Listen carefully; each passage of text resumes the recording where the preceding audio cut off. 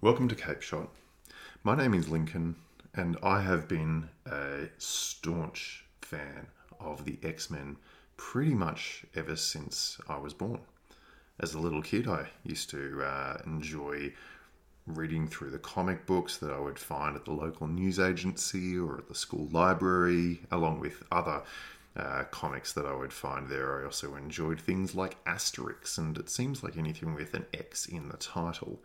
But, as I got a little bit older, the 1990s Fleer Ultra series of cards came out, and I was really quick to go out and snap as many of those up as I could that were possible. And I also really enjoyed watching the X-Men animated series that we all know and love, and that really sort of brought the colour and the flavour and the amazing different storylines to light, but quite importantly, the messages that the characters themselves really sort of carried with them.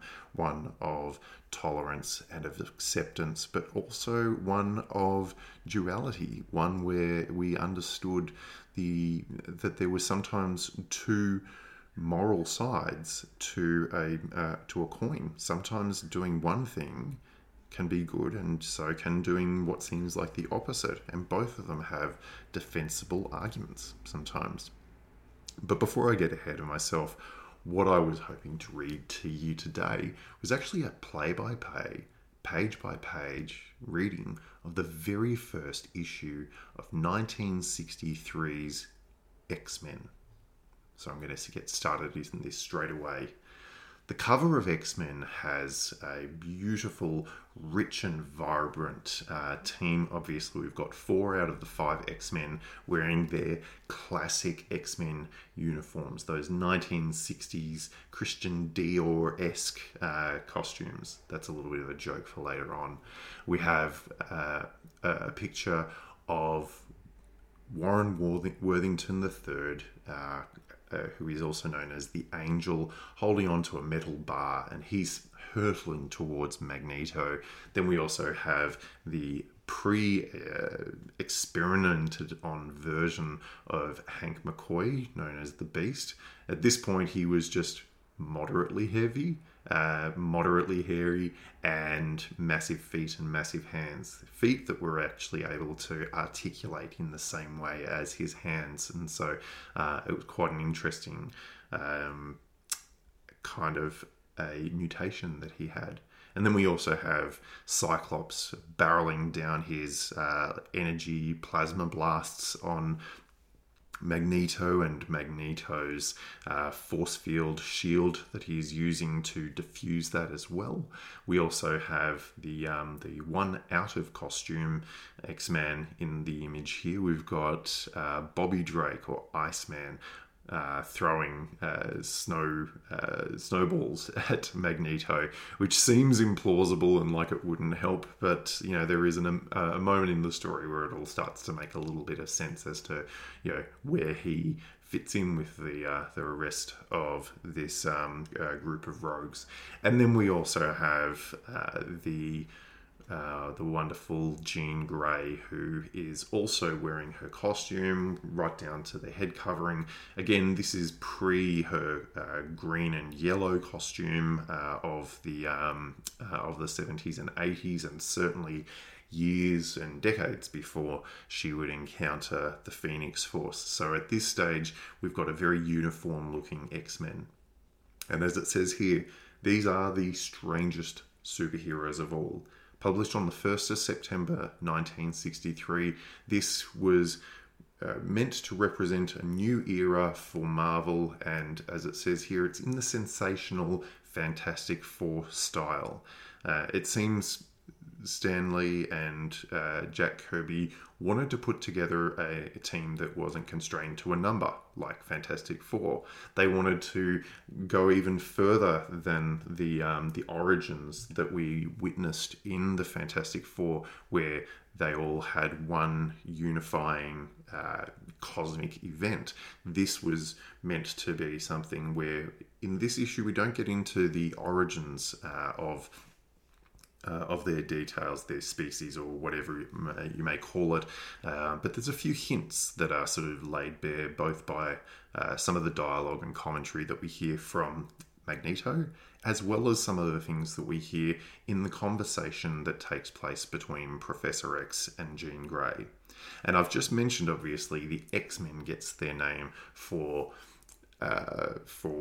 Professor X or Professor Xavier, Charles Xavier. But incidentally, as it says in the comic itself, he didn't name them after himself. And that was something that I found really interesting, that's generally an assumption. It's certainly something that clearly influenced how Stan Lee was informed to choose the names of the teams and of the characters, but he chose instead to, rather than bringing them together, to actually separate them and say Professor X called them X-Men based on something else. And so we'll get into that. But without further ado, that's just an explanation of the cover. Let's get into the content itself.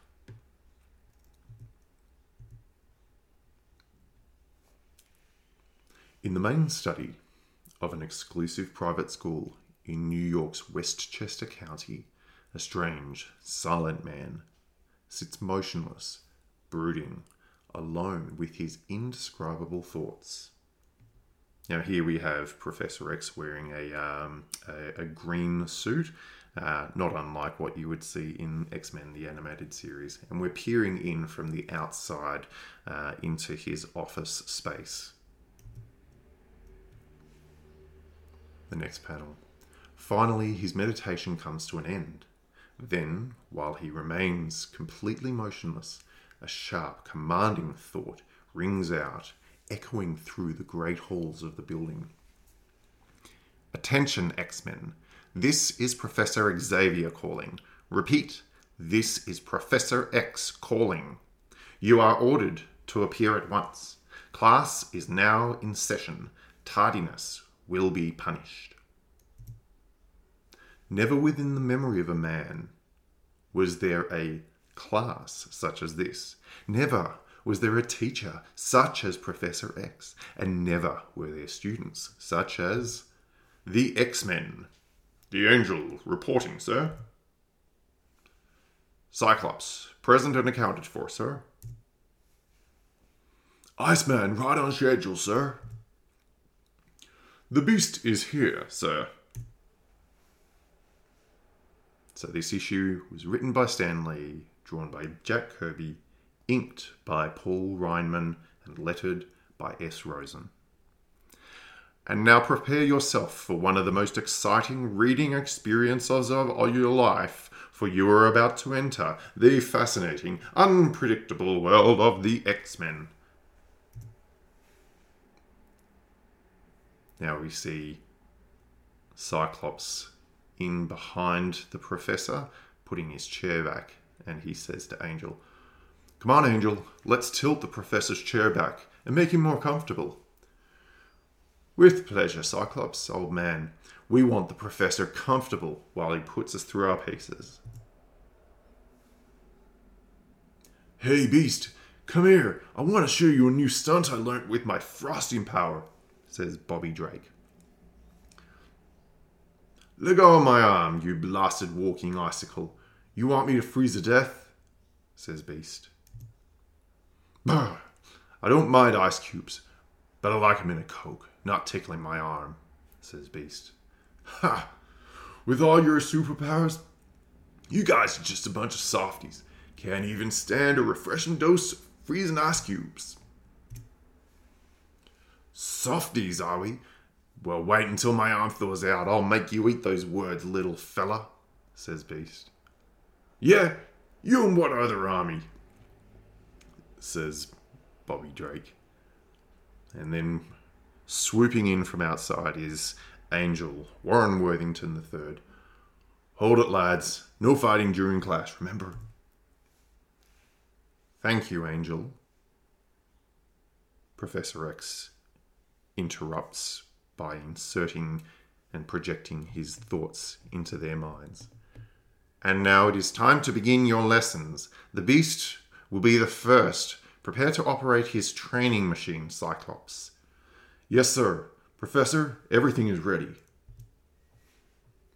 Allow me to congratulate all of you. You are receiving my thoughts perfectly. Soon there will be no need for me to speak aloud to you at all. And now, Beast, grab the taut wire above you with your toes, so you have exactly a second and a half. Go! I can do this in my sleep by now. And we see the Beast hurtling from the ground upside down, leaping up to the roof to grab onto the taut wire. Excellent. Now spin about faster. Faster! Pretend an enemy is shooting at you. You must make yourself an impossible target.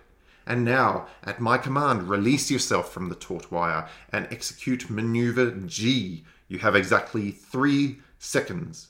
2, 1. Go! 3 seconds exactly. Well done, Beast, says Cyclops from the corner. Maneuver G appears to be a situation where he hurtles through hoops, just like he's a circus act, through a circular hoop, bouncing off a wall, and then through a square hoop, hurtling off another wall and another wall again. We can see him moving at a massively fast pace, and we can see that his hands and feet all have opposable thumbs and control dexterity like no other. And on to the next task. Now for your balance drill. Steady, steady. Slacken the tension, Cyclops.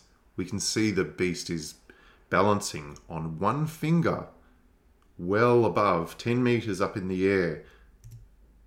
Good. Now as the rod begins to sag, maintain your balance. On one finger, hold it, hold it. We can see him flexing down to the side. Too fast. You're swaying too quickly. Recover quickly. Now land on your feet before the rod snaps back. Careful, careful. How'd I do, sir? You'll receive your grade tomorrow. All right, Angel, it's your turn. Are you receiving my thought clearly? Good. Now be sharp. Today we test your wing reflex. You dare not make a mistake. Mistakes are for Homo sapiens, sir, not the Angel. Don't be overconfident, Angel. You almost singed your wing on that unexpected flame jet. We can see a flame jet sizzling out of the ground, the size of 3 men wide. You're right, sir. I'll do better next time. Good. You avoided the second obstacle within seconds to spare. Clack! The second obstacle we can see was a massive vice that came hurtling together and smacking together with a loud clack. Ah! Now I'm getting warmed up, we hear him say. First time I ever flew the spanner without a slip.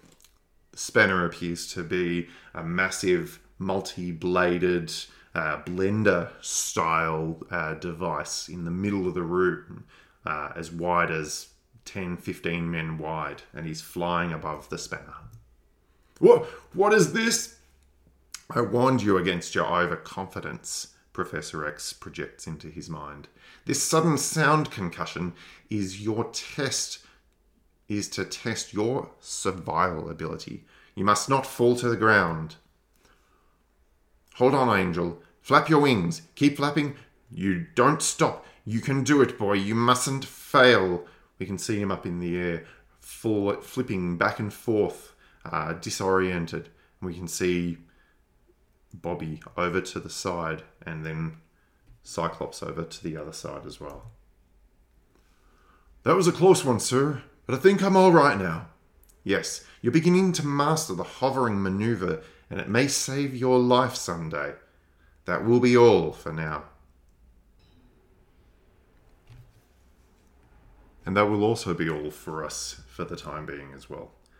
I hope you've enjoyed listening to this reading of the very first issue of X-Men from 1963. We're just getting started here at Cape Shot. What we're hoping to do is produce a range of podcasts, interviews, and all sorts of collaborations that really focus on the heart of what makes X-Men so special. I hope you can find something special in it, just as I always have, and I hope that I can share this experience with you as we go through various different issues of X-Men.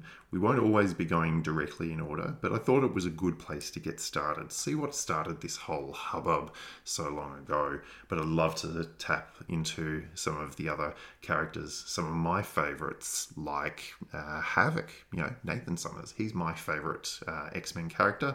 I'd like to maybe give an insight as to why. I think he's such an amazing character to follow and to really get a grasp of what sets him apart, what differs him from Scott, or Slim, as we're about to have Scott introduced in this first issue as well. Some of the other things that I'd like to use this opportunity and this attention to do is also to actually give people some foreground and some foreshadowing as to what set up the X-Men so that when the animated series came out, it was so successful. And also, as we approach the release on the 4th of January 2024, the new season of X-Men 97, it'd be great to give everybody a bit of a background as to what took place over the 5 seasons that have happened so far and where things might go. And we might get into some of that speculation territory, as we all love to do, and I'd love for you to join me for the ride. So please like and subscribe to the podcast. Make sure that you leave a review in all of the systems. It really counts. It makes a difference so that we can get these podcasts to as many ears as possible so that everybody can join and collaborate and we can have a great time. Thanks for listening. Excelsior.